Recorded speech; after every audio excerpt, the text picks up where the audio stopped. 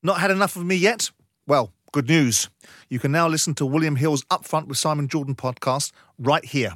The series, hosted by me, gives you a front row seat to big-name interviews discussing their career successes and failures. Sit back and enjoy. I think the last 18 months have kind of shook the world. As I told you in Qatar, it's very emotional, very, very emotional. And by the very nature of your passport, you were banned from Wimbledon last year. You know, your brain doesn't really know if it's life or death, but in reality, it's like, oh, it's just a tennis match, right? Has I ever felt like the occasion is too big for me? No. I was very lonely. It's very lonely at the top.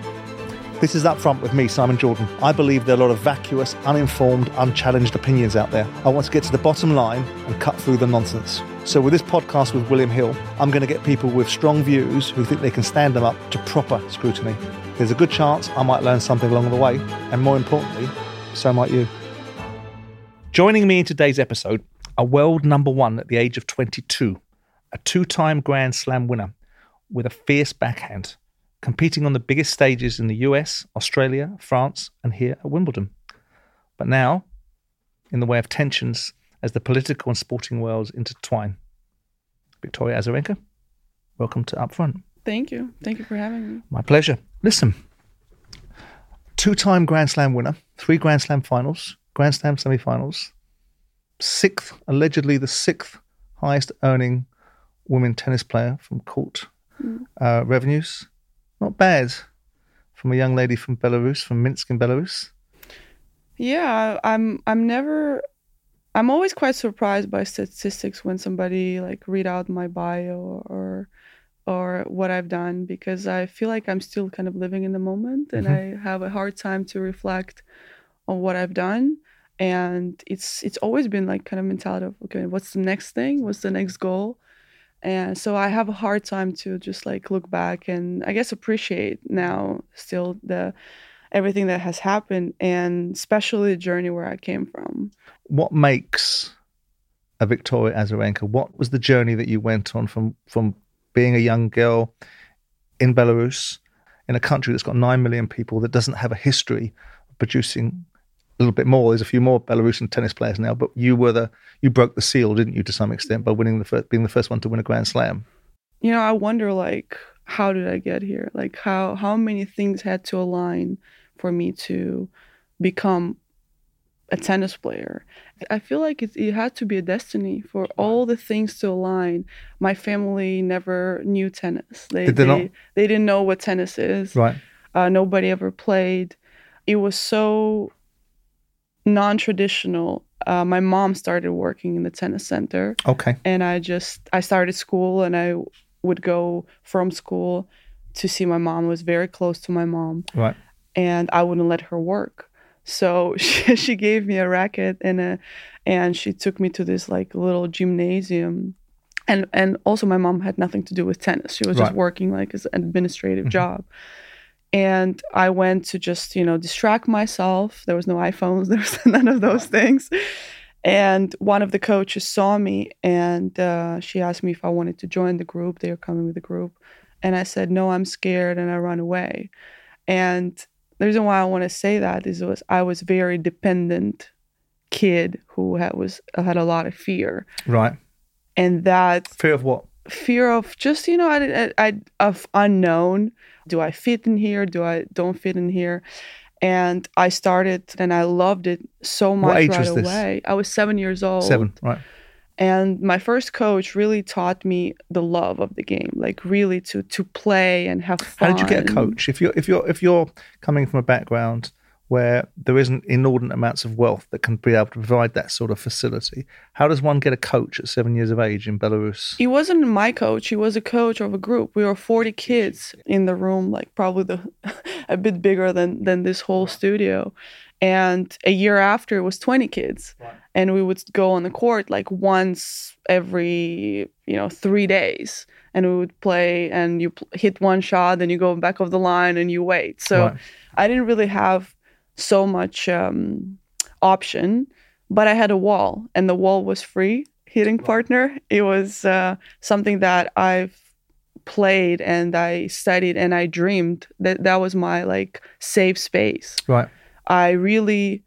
I didn't know nothing about visualization at that point. Okay. But I imagined myself playing in Wimbledon. I imagined myself playing in French Open, Australian Open, that I would play against Steffi Graf or Monica Seles, you know.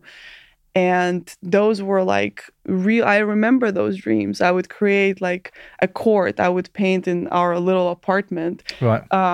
We had a carpet that looked like kind of like the service line and the base line. I would play with a softball against the walls.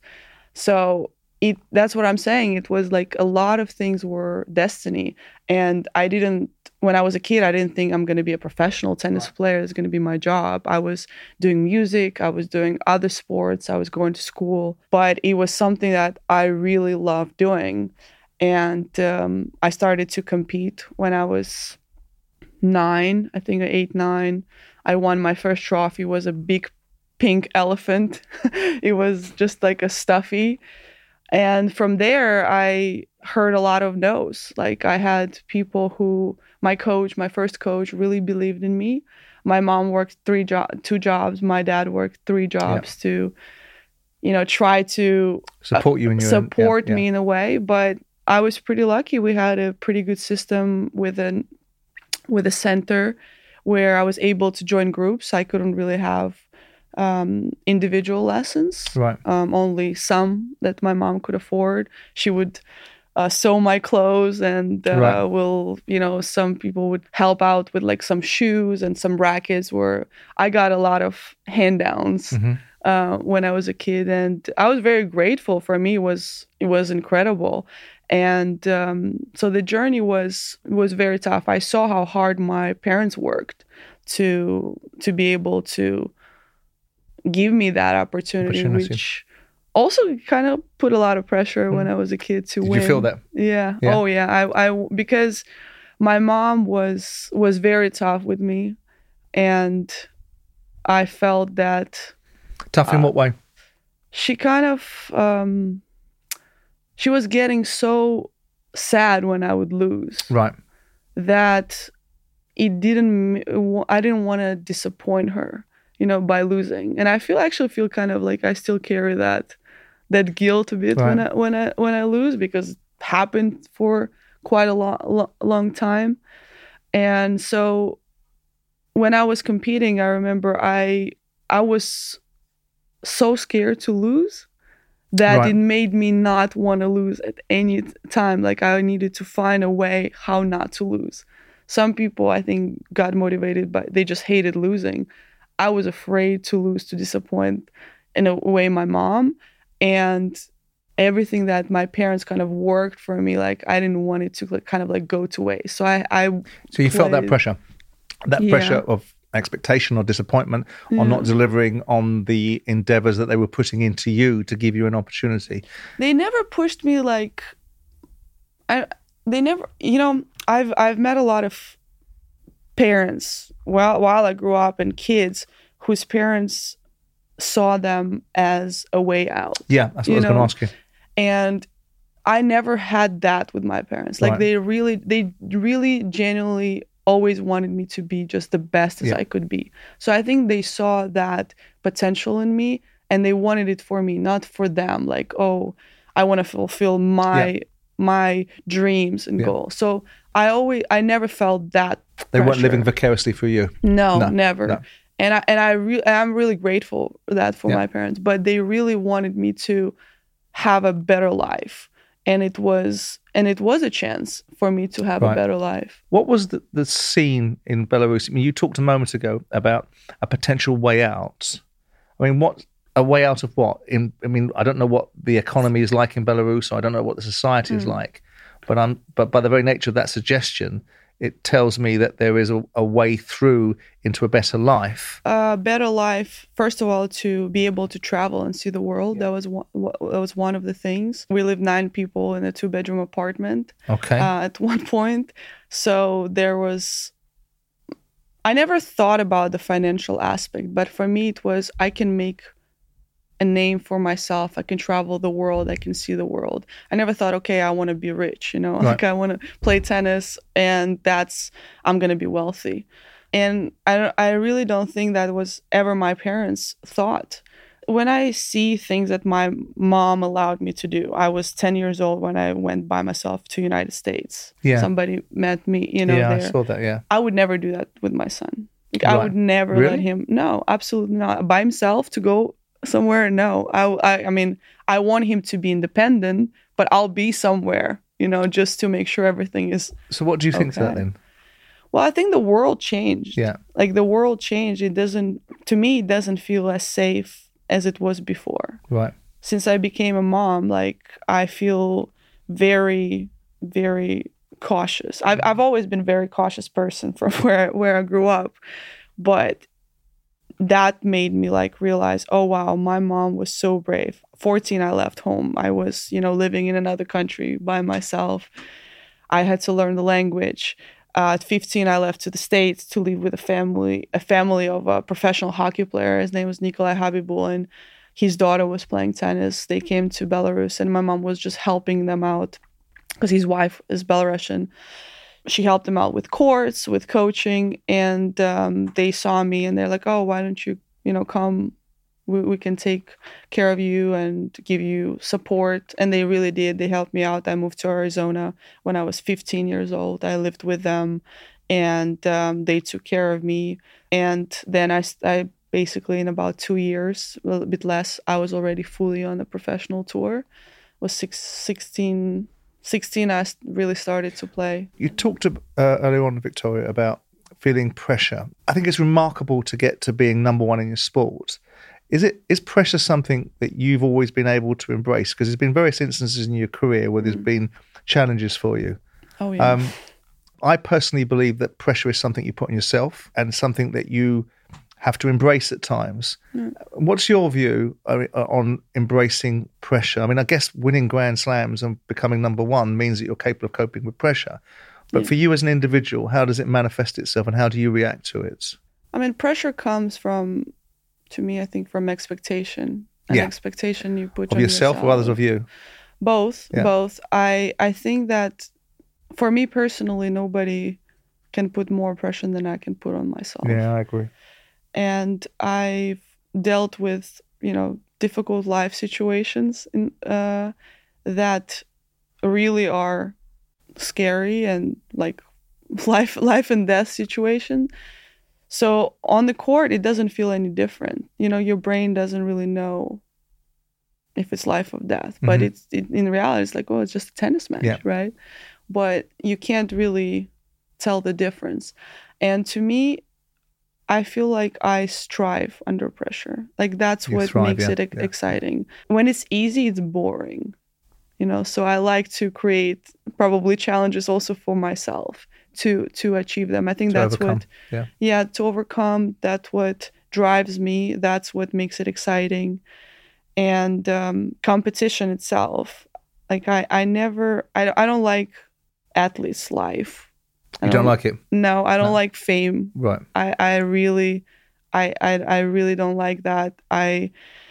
What do you not like about it? You like to get a nice table in a restaurant if you want to. I don't mind waiting. Yeah. I live a very quite simple. I have a nice house. I have a nice car. I'm not gonna say I live simple life, but I don't need too many things in life. I like to live very, very normal life. Nothing makes me happier than take my son for a walk and go with our dog or ride scooters or stuff. This is really, those things make me the most happy. Well, everything changes when you have children. Your outlook changes. Your viewpoint on the world changes because you become not the most important person in the room. Never. Your child Never does. anymore. Absolutely. Never. Yeah. You moved to America at 15. You're over in Arizona. 7 years later, you're the first Belarusian to win a Grand Slam. Yeah. How does that change your life and your mindset? Well, I almost quit tennis a year before that. So in 2011, I felt a lot of pressure. I've always been very talented. I was probably one of the best juniors there ever was. I won 5 Grand Slams in 1 year with 2 singles, 3 doubles. And that transition from almost being invincible in juniors to go to a professional sport was not easy, because I was losing more, and there were girls weren't gonna give up after, you have a lead. They would play until every last point.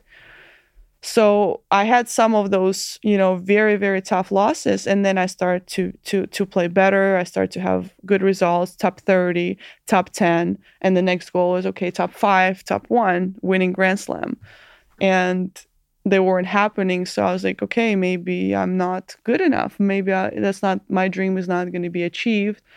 I always had outside interest in doing something else. I wanted maybe to study, to do something else. And I told my mom, I think I'm just gonna be done. I want to do something else. I'm not having fun. I'm not enjoying. And she said, what are you gonna do? I said, I don't know, I'm gonna study. She laughed in my face. She's like, you're gonna get bored in 1 week. So just kind of take your time, come home.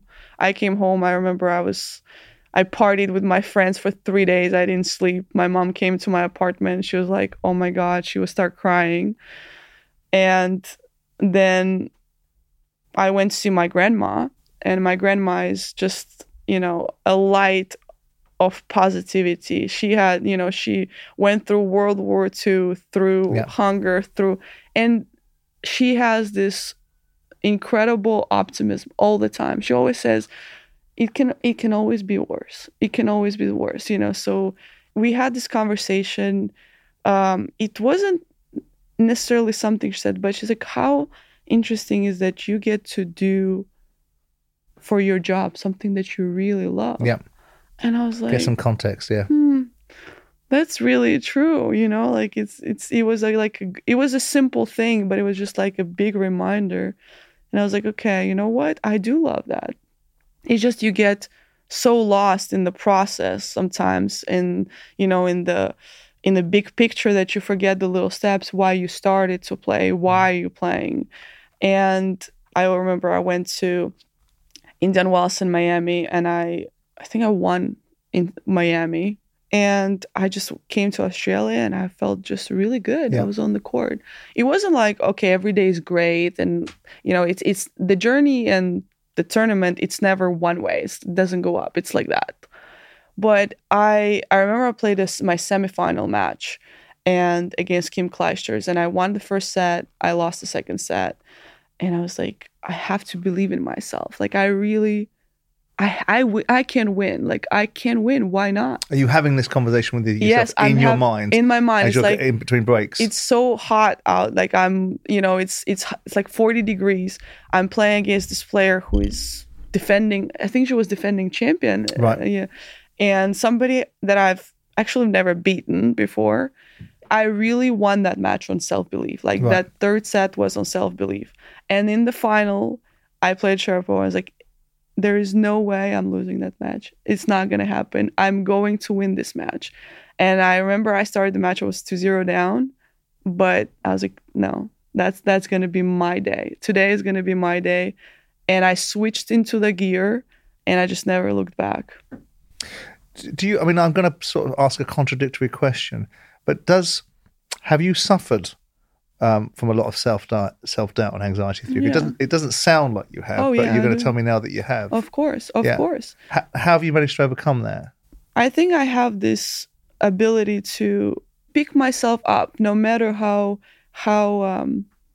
tough the situation is. Right. Is just never giving up.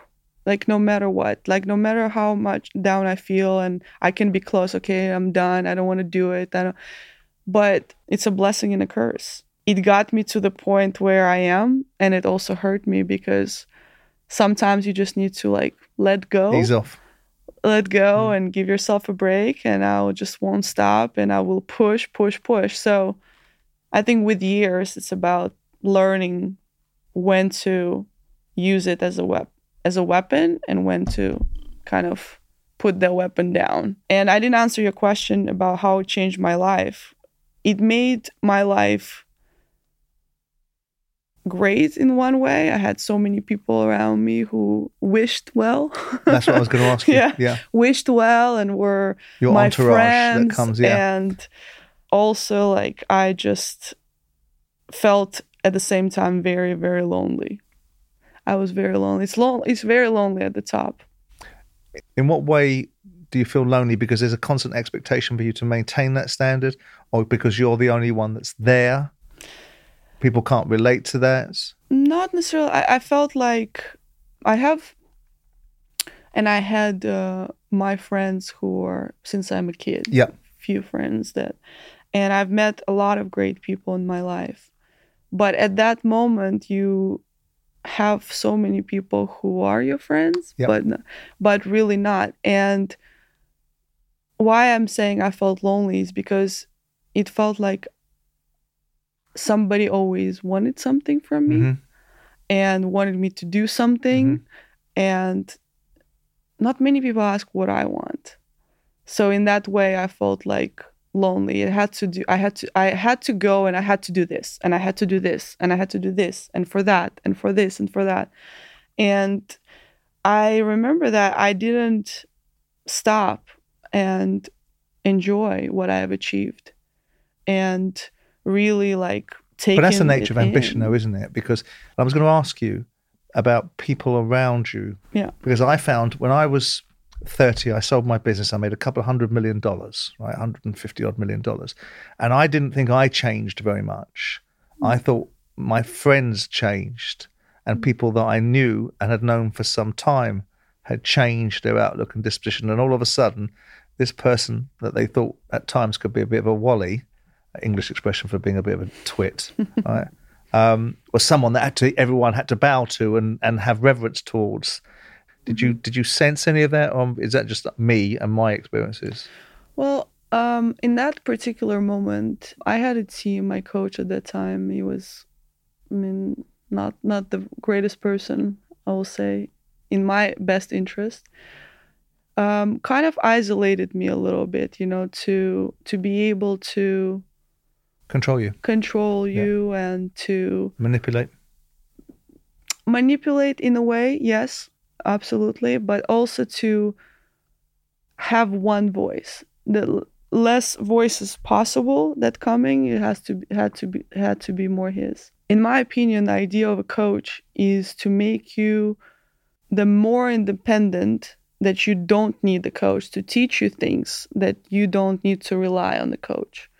So that's how I see it being done. Okay, I give you things that you feel like you don't really need me. You know what you're doing. Yeah. But there's a lot of people who make you feel like you can't do anything without them. Yeah. It's all them. Yeah. And that's where I feel like the danger of having that one voice becomes counterproductive over time. It might work for a period of time, but it happens with a lot of very talented people where I feel like they can win without that. Yeah. And I feel the same way with me. So for that reason, I felt like it wasn't great because I wasn't aware of everything that was happening around me. That's why I felt also what I was saying, in a way lonely. When did you realize, talking about the coach without wanting to make it overly controversial, and you don't have to be specific about which coach you're talking about. When did you realize that possibly your coach is no longer having your best interests at heart? I realized when I had a kind of a long injury, because what I was saying, like I had to go play here when I didn't want to. Nobody asked me, do I want to play? Oh no, you have to play here to, for coaches, for some coaches still now, because you get bonus, if you play a tournament, they get bonus, they get paid. So you have to play here, you have to play here. And you're like, no, I just want to take a break. Like I'm not there. So I started to having some of these injuries because it was like just a lot of like, if I don't play, I feel guilty, and then like, it's right. Always, it was making it always my fault. Yeah. Like it wasn't somebody else's fault. It was always my fault. And I started to have these injuries, and then I had a kind of a longer injury, and I realized like, oh my God, like I feel depressed. I feel like really down. I don't want to do anything. I feel sad. And I started to do like work with a psychologist and stuff. And I started to realize that a lot of things that I was doing weren't really coming from me. Right. It was coming from somebody else. Yeah. So I took about almost 2.5 months. I lived in Paris by myself. And I went, I just booked like hotel apartment, and I would go out, meet different people. And I experienced Paris, where I started to like Paris for the first time when I was in the French Open. I just would go to like a local bakery, and I would try to speak French, and I would meet some people, friends. Yeah, boulangerie. And I started to get like my own voice back. I started to get, no, I don't want that. How old were you then? It was end of 2014, so 25. And interesting thing when that happened, when you're dealing with like narcissistic people, controlling people, is when they feel like they don't longer have control over you, they leave. Right. And that's what happened. Right. And I remember that moment when he asked me to do like something, and I was like, actually, I think I would rather do that. And it's like literally like a month and a half later, he disappeared. Gone. Yeah. And I was sad at first, but then I was like, oh, thank you. Actually, yeah, you've done me a favor. It was amazing. Yeah. And I could see that happen to other people after. And I was like, oh, lesson learned. Not the best lesson, not the most comfortable lesson, but a lesson learned. A very good lesson learned. I don't want to make everything about money, but it goes with the territory. And you've got this moniker of being listed as the 6th highest prize-winning female tennis star, earning tens of millions of dollars. And by the way, fantastic. I think that anyone that achieves things, being good at something comes with rewards, and that's a fantastic thing. But money changes people. Do you think it's in any shape or form changed you? I would like to think no. Did it take away any of the burning ambition? Because I would imagine, listening to you talk about your character, to get to number one in a sport like tennis is a remarkable achievement. To be number one for 51 weeks during that period of time, to be in 5 slams, to be at that level requires immense mental fortitude and single-mindedness and absolute focus, doesn't it? Yeah. And sometimes, and in business, I had that for a period of time, but sometimes money can take that edge away. It can mean that sometimes you don't have the same burning desire, passions, because possibly you don't need to have to. Mm-hmm. Have you ever, has that played into your narrative at any particular time? I think it can, but also if money in the beginning is your driving force, once it's your driving force, then it's like when you have that, you're like, okay, what else? Yeah, what else? But also like somebody asked me when I was 15 years old. It's like, how much money do you want to make? I was like, oh my God, if I make $10 million, that's it. Like that's going to be. Then I made that money, and then I was like, kind of want more.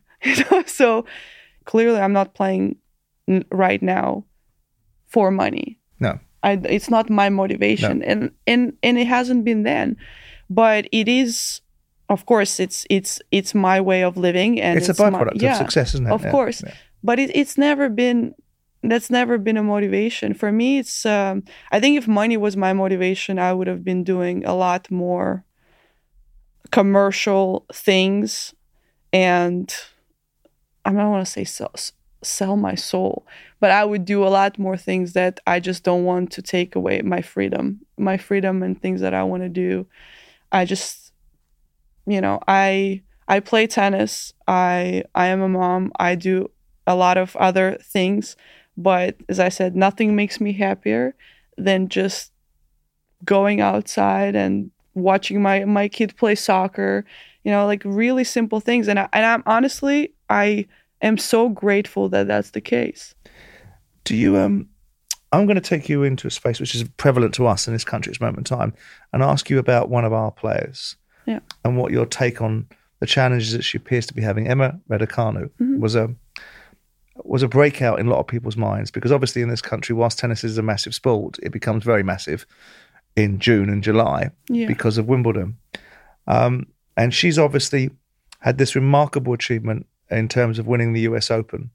Specifically remarkable because it doesn't seem that British tennis players win very much. And for her to have won, and I think also in the manner that she won, do you believe that she will win another Grand Slam? Because there's a lot of doubt now about what journey she's on and where she's going and the challenges that she's having.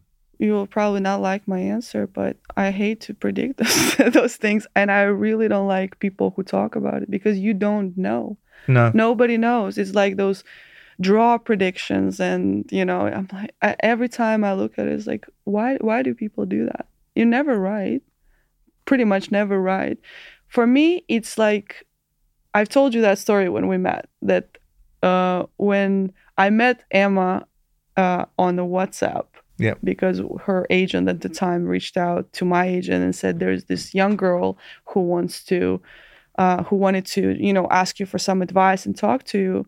And I said, of course, no problem. It was COVID time. And we talked for, I think, about an hour.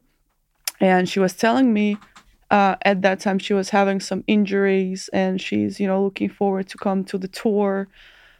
And I don't remember what I said, but we talked and it was great. And I remember she sent me an email after that. And then 2021 Wimbledon, and I hear this name, Raducanu, Emma. And I was like, wait, hold on. Let me look back in my email. And I see that, I was like, oh my God, that was her. That was her. Yeah. And it was really cool. And then she won the US Open. Yeah. What I've noticed at that time is like everybody were grabbing onto her like she's their friend and she's their, like somebody. I was like, you probably didn't know her like a month ago. Nobody knew her a month ago. But everyone's like, we're so happy. It felt so, I guess people were proud. Like in England, we're really proud of that. But it just felt like not kind of real, Did you? I mean, McEnroe, I'm a big fan of John McEnroe's commentary. I was a big fan of him as a player. Yeah. And a big fan of his commentary, but he was very harsh about her in that Wimbledon that preceded her US Open win, where he talked about her struggling. I mean, he got made to look a fool later on because she wins the next slam. Yeah. But, he talked about the occasion was too much for her. Do you think that was wrong for someone of John's position to have said about another tennis player, or is it just fair comment? I think it's neither, because you have no idea how the person feels. Yeah. I don't like to comment on what's happening with other people because I have no idea. Unless they told me how they feel, I have no reason to judge. But you'll be able to see similarities. I mean, you're walking the same walk you've walked the walk that she's walked. And you've probably, without necessarily understanding the psyche of an individual, because she's unique in her own thinking, you'll be able to see things and understand things that the average journalist or fan wouldn't really understand. Well, I will say, like, has I ever felt like the occasion is too big for me? No, it didn't, because the bigger occasion for me, even though I'm scared, because I'm scared on a lot of occasions of play, I'm nervous. But you've had a panic anxious. attack in the middle of a game, though, haven't you? I've had a few. And the thing about this is that the bigger the occasion was for me to go out and play, the more exciting it was in the same time, even though I was scared. Like, one thing about me that when we talk about pressure is that no matter how scared I am, a lot of people call me fearless, which is, fearless. I am fearful of a lot of things. But how I define my fearlessness is that no matter how scared I am, you're gonna overcome it. I'm gonna go for it. So that never happened to me. But when I hear people and they give their opinions and they maybe have not been in those situations, I love John McEnroe too. Yeah. But there was no social media when he was on tour, and there would be a lot of opinions on a lot of things on him, yeah. that has happened. And that's why I try not to judge people. For me, when Emma won US Open, that feeling of like everybody were like so ecstatic and so happy. Now that she's down, everybody's like on top of her. Yeah. I mean, those waves are crazy. And I remember I emailed her and I said, if you ever need advice and you're prepared for the new wave coming, she was very nice and replied to me. She should do. When you're in the moment, you don't realize how big, I don't think she realized how big she became, like how huge the moment was and how everybody wanted to be a part of that. Because I was quite, as much as it's any of my damn business, I was quite cross with what happened to her post the US Open, because my default reaction when I was talking in the media, I have a great love of tennis, obviously a great love of football, and I have a great love of boxing, so I always get quite emotionally invested, and I try to be objective and pragmatic in my thinking. I hated seeing her at the Met Ball. I hated seeing her at all these different functions. And it felt to me like everybody that was going to sink their claws into her were there straight away. You're at the beginning of your journey, and all of this can come, and all of this distractions, because it's not going to help your tennis game. It's not going to help you keep focused. It's going to get everybody getting a piece of your soul and getting into your head and distracting you from the core propositions. And 2 years later, we see this prestigious talent. Whether she can go on and win other slams or big tournaments will be, as you say, to be seen, because she may get injuries that she can never overcome. She seems to be getting a lot of injuries at this moment in time. Where she's now quoting and saying, sometimes I think to myself, I wish I'd never won the US Open. I wish that didn't happen. That's kind of sad. That's a good quote, I think. Sad though, isn't it? It is sad, but I think it's a very momentarily feeling, because if you ask her, okay, we'll take that away and you redo it again, I'm not sure she will agree with that. From what I can observe is you need to have from my experience, you need to have a very, very small circle. Yeah. And a solid one. Very, very solid one that really has your best interest. And tells you the truth. Truth is important. That's one thing that I would hope everybody who I worked with, I said, no bullshit, please. Like don't tell me what I want to hear, because I hate that. I hate hypocrisy, and I hate two-faced people. A lot of sports people don't know. They like a lot of people to tell them precisely what they want to hear. Yeah, I've heard that. I don't think that's good for the character. I don't think that builds winners. No. I don't think that builds soul.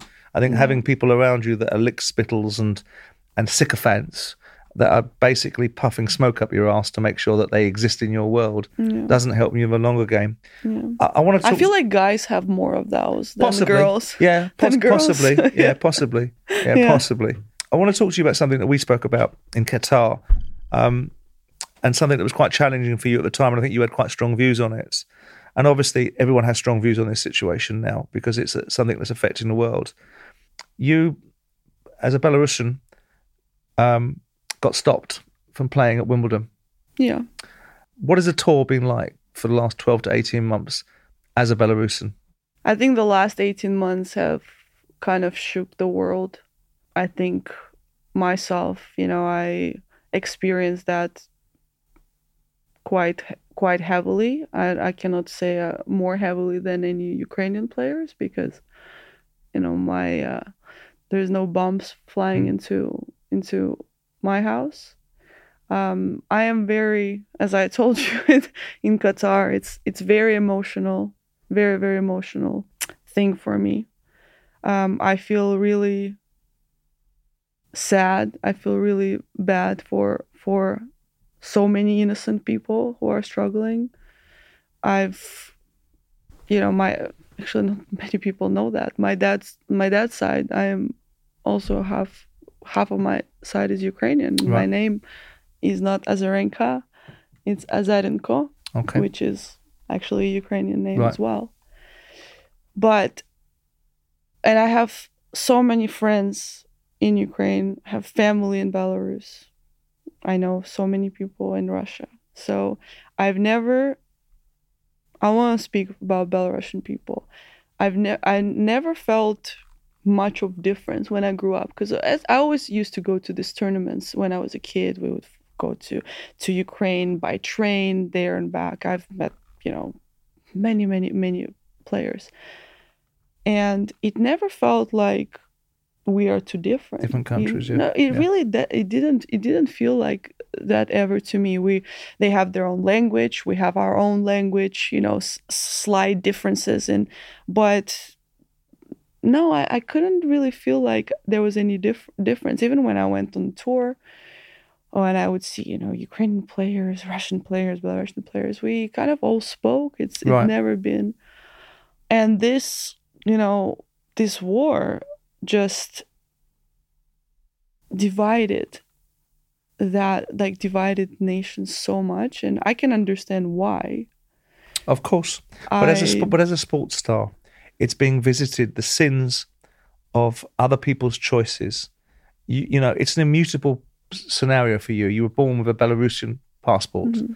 You live in America. You've lived in America for a very long period of time. And by the very nature of your passport, you were banned from Wimbledon last year. How did you feel about that situation? I was very clear from the beginning, and I'm very, very clear for the last actually 18 months. For me, what's important is about helping people in the difficult situation. And what can a person, an organization can do to help people in need? Me, myself, I'm one person, and I don't need to scream and shout on how many things I've done since this last 18 months to people to help, because that was always my objective, is who can I help? How can I help in But you situation? were unhappy about Wimbledon's stance though, weren't you? Well, I'm not going to sit here and say, okay, that was a good move. Yeah. I'm not sure it achieved anything. Maybe some people think otherwise. I thought that there were better situations, how to handle that.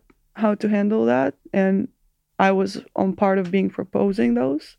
I thought that donating prize money to humanitarian aid, which I said that I would, right. And I've got 7 top players to agree to donate that. I think that would have been a lot more helpful.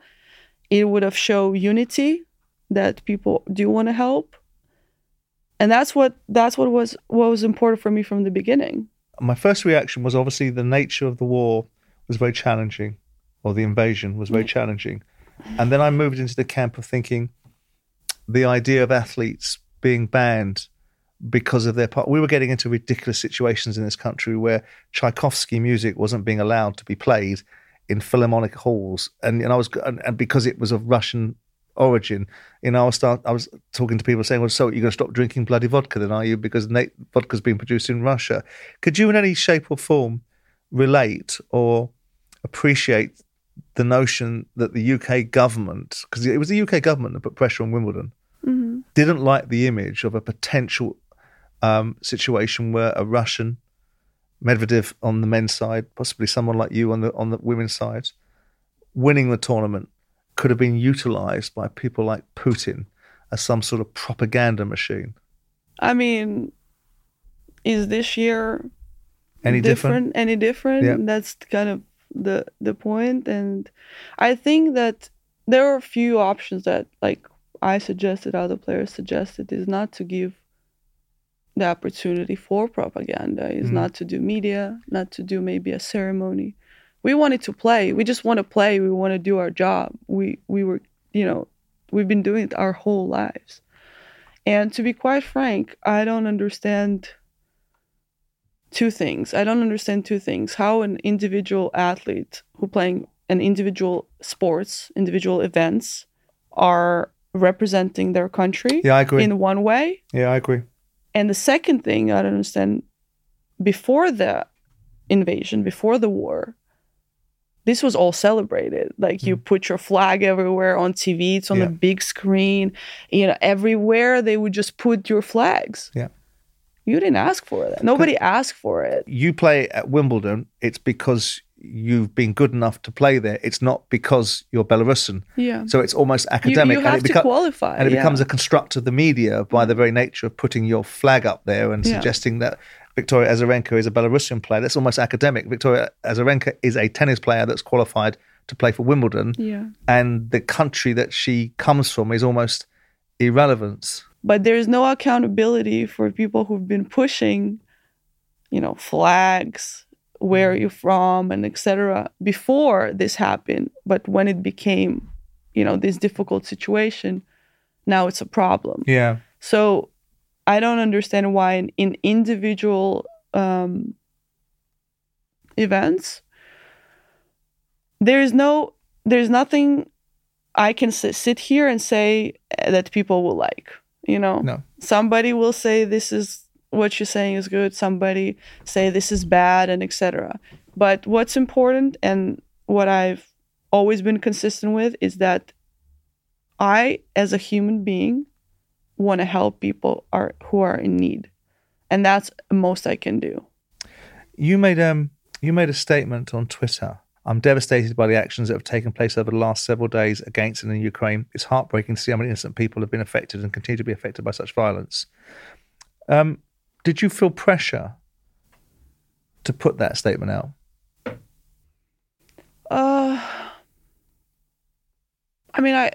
I feel like every public person has the pressure to say something. Yeah. It's not just me particularly. It's just the world that we live in. I feel like for some reason those things count more than the actual help that you're trying to do behind the scenes or like genuinely. And that's a bit, to me, sad, because some people ask for big statements that, to me, in my opinion, are a bit empty, rather than, I feel like a small action, if it can help one person, is way bigger than some of those things. So did I feel pressured, like somebody told me that I need to say something? No. Well, whatever you say, it won't be enough for someone. Yes. It's like having to, we live in a society where you have to apologise. I mean, whatever you do, if you're a politician or if you're in life, you have to apologise. And when you give an apology, it won't be good enough for somebody. And even if you wrote it in blood, some people would still suggest that it's not good enough. Do you think questions around the war and subjects like that should be banned from tennis press conferences going forward? I think if the tennis journalists ask them and they don't really cover politics and stuff, it's kind of like a bit, not weird, but... Well, they're there to cover sport. They're there to cover... On one hand, they're suggesting that if people like Putin have Belarusians or Russians playing in a competition, they're leveraging it. On the next hand, they're the ones that are bringing it up when they're covering sport. And I find that absolutely hypocritical. Despite the stuff I do in the media, Victoria, I have sometimes a great disdain for the irresponsibility of the media and the nature of just creating content and sensationalized headlines with no real feeling or substance behind it, as long as it fills television space and content in newspapers. It's I've used it one time, I think, with one journalist who is on tennis tour, and I said that all he wants to do is clickbait. You know? And he said, that's not how you use this phrase. And I was like, whatever. Well, he knew what you meant. Yeah. Of course he knows what I meant. He doesn't come to any of my press conferences anymore. I always respected journalists, and I think it's an incredible job, but there's a lot of really bad journalists. Yeah, I agree. I listen to journalists sometimes and their motivations to be able to achieve something from a conversation which is solely for their motivation. Yeah. But when you say bad journalist, what represents a bad journalist in your mind? The one who do like no research, no background. Right. They don't really investigate the story. And some of them like to just make it about themselves. Yeah. Like you're not... You've done the Piers Morgan show, have you?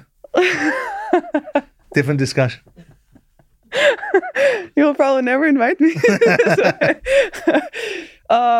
So yeah, it's about... and I think the bad journalists is when they come with already a pre-written piece before, like the way they they've made their mind up. It's like, I think you already made your mind up. Like, you don't ask me to know my opinion or what really is about. It's more about, okay, I know what I want to write. I just need a quote from you. What did you think of Naomi Osaka's reaction when she complained about the press. Yeah, I was seeing her on the front page of magazines, and yet she was unable to cope with the media side of things. Did you, when you watched her having troubles, because you've played her in big finals and got beaten the US Open by her, didn't you? Did you feel any empathy for her? Did you, along the lines of journalists overreaching or not actually being motivated by the right agendas? Well, of course I emphasize with her, because you never want to see, your colleague in such distress. Did you think there was any hypocrisy, though? Because me being with my view, and yours will be far more prevalent, but I'm going to say it and then you can pull it to pieces. I couldn't understand. I think it's priced in. The top players are rewarded very well. And I know that money doesn't excuse people's behaviour, but in some ways it enables it to be softened slightly, because you'll always be able to walk out of a room and get on with the rest of your life economically. It's part of the territory for an entertainment business. And when you're not wanting to talk to the media because you don't like their questioning after losing a game or whatever her issue was at the time, yet you're doing interviews or being on the front page of magazines or endorsing products left, right and centre, I felt that was steeped in hypocrisy. On one hand, you don't like the media, you don't want them. On the other hand, you recognise the value of them and you get remunerated by them. Yeah. Well, I mean, I agree with that part, because you are media is the necessary evil to serve a greater good. Well, I will say that without if we talk about Naomi, media made her also. I mean, her results made her who he is, who she is on the tennis court. Yeah. The other part of the endorsements and branding was done by media. It was PR. It's strategic, and it's all credit to them. Yeah. They made her an incredible brand. But as you say, it's gonna come both ways. Yeah. It's gonna come both ways, and dealing with, let's say, bad journalism or targeting journalism. I call it more like targeting journalism. It's part of it. But for example, when we play on the court, right? And somebody say, well, you get paid a lot of money for it. And then somebody in the crowd can just insult you or wish death on your family online. Well, that's not part of that's not part of the job, So when I was a kid, I didn't dream about being on the magazine covers. I didn't dream about doing endorsements. That's like privileges, and it's what you want to do. I hate fashion shoots. It's not part of what I want to do. I wanted to be an athlete. I wanted to win trophies, and I do understand that there's responsibility comes with your platform and your recognition. And I did some mistakes, but I had to learn that media is an important part of the job. It can be difficult, but it is also what drives the business. It what helps the business. It what helps your name. And in the case of, Naomi and many, many players, I want to single her out, it is helpful. So you got to deal with both sides. But honestly, to tell my opinion with the journalists, you can ask questions what you want. You just got to ask them with respect. Yeah. We are all human beings. We all have feelings. Just because somebody gets paid a lot of money doesn't mean you're a more or less human being. Did you deliberately not tell your PR and management team you weren't coming here today? Yeah, just, they'll find, I don't know. We kind of, we've met in at the World Cup, and we had a really nice chat, you and I, and I told you a little bit about things that I kind of want to do further in life. And when you asked me about the podcast, I was like, that's going to be a great idea. I was like, I'll just do it. I love watching your show. We had a nice chat. I was like, that's going to be a great idea. And I just thought that you had some very strong things and some strong views, and we discussed certain things that weren't just about sport. And obviously, after helping you play paddle. Oh, yes. Yes. I'm going to need you to do something for me at the end of this show, which is talk to the camera and address a particular individual that thinks that he can challenge me at paddle. And I'll tell you about that later on in the show. 3 more questions for you. Which one female and one male player has made the greatest impact on the sport of tennis? And who do you think holds the greatest legacy?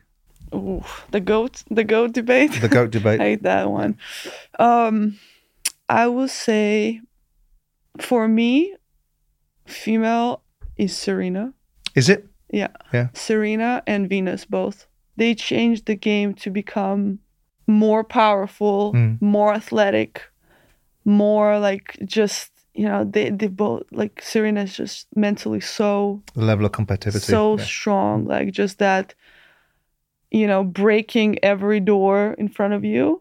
So their legacy is very, very strong. And I mean, looking at Venus now, she's here in Wimbledon. And if you look at her matches, look at her practice, like she really loves it. She really enjoys it.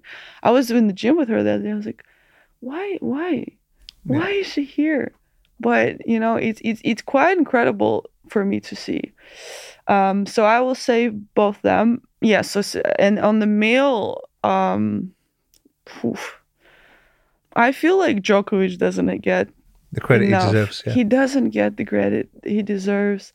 I mean, Roger just, his elegancy and beautiful tennis his player. Yeah. incredible talent. I think he's the most talented from the big three. Yeah, I do too. I think Rafa was phenomenal is because he changed direction, didn't he? Because of the tendinitis and everything else that he suffered. He is just a fighter, full heart. And Novak is just, I mean, his mind. Yeah. I don't think any athlete I've seen he always faces some of the criticism. I think he brings on himself. He does, yeah. He just does. But you have to respect that what he believes in, he stands by. He does. He doesn't waver from it.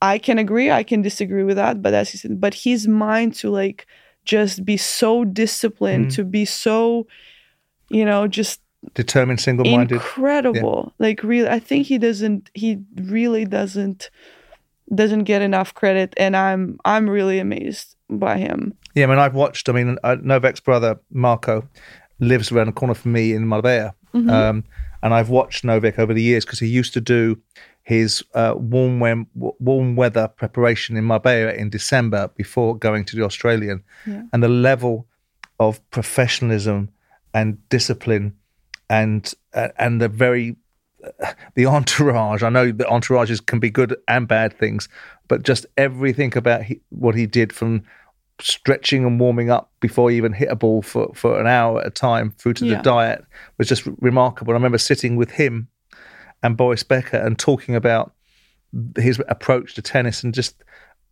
zeroed in, just no blink, zeroed in, and utter belief in himself. Yeah, his work ethic and his discipline, it's like I can see it's very Eastern European. It's just like the I don't know, the character of and he's been painted, a villain so many times. Some of that's his own fault because he said some silly things and got involved with some silly things. But some of it's because he's a Mickey taker as well, because he used to make fun of the other players. Yeah, but also this is where I can understand him, where there's a double standard for some people. Right. And I think for him to maintain a good image, he needed to do so much more than Rafa and Roger. I mean, in my eyes, and probably in many, many people's eyes, Roger could do no wrong. Rafa could do no wrong. Everything about them is is supportive. He's always climbing uphill. And what I've noticed, and I might be completely wrong, I feel like when he was younger, he wanted to be more likable. And now I feel like he just stopped caring. Good for him. And I think that's, to me, that something changed with that, where he's more relatable. Oh, it's more authentic, isn't it? Yeah. Yeah. When you retire, how will you want to be remembered? And have you fulfilled everything you wanted to do? Have I fulfilled everything that I wanted to do? Not yet. I'm not sure I will get there ever.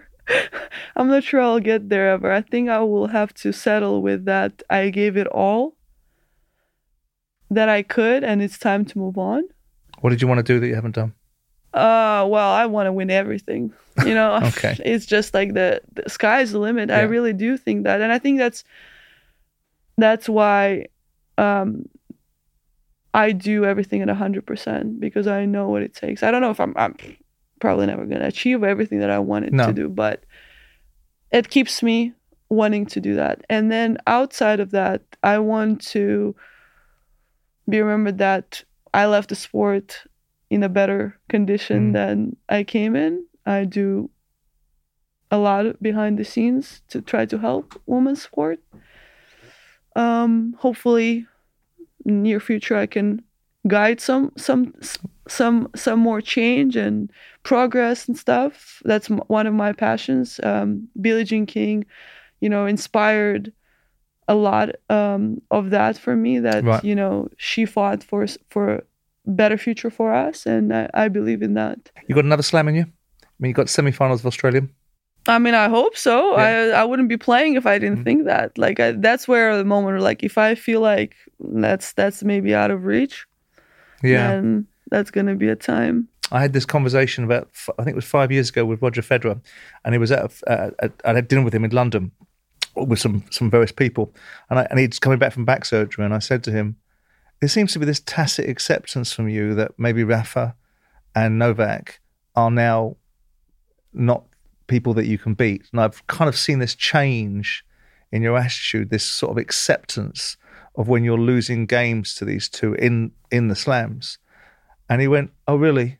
And the first tournament he played back was the Australian Open and won the slam. So I don't doubt. Did you call him for a percentage? I sent him a text and said, yeah, don't listen to me. I know absolutely nothing. Before we go, and we're almost done, I want you to do one thing for me. I want you to look at that camera. Yeah. And I want you to say, have you ever heard of someone called Carl Froch? Carl Froch? No. No, not heard of you, Carl. He's a super middleweight champion of the world boxer. Oh, and the names, please. He's labouring under the illusion, Victoria, that he can beat me at paddle. Okay. And what I want you to do is tell him, being my paddle partner in Qatar, there's very little chance of that. Okay, Carl, I'm not sure you have a lot of chance because Simon was playing actually better than me in paddle. So if you do beat him, let me know. But I just hope you have a good match. Vika, it's been lovely. Thank you very much. Thank You've been very upfront, and I very much enjoyed it. Thank you so much for having me. Upfront with me, Simon Jordan, is brought to you by William Hill. Future episodes can be found on YouTube, Spotify, or wherever you find your podcasts. 18 plus, please gamble responsibly.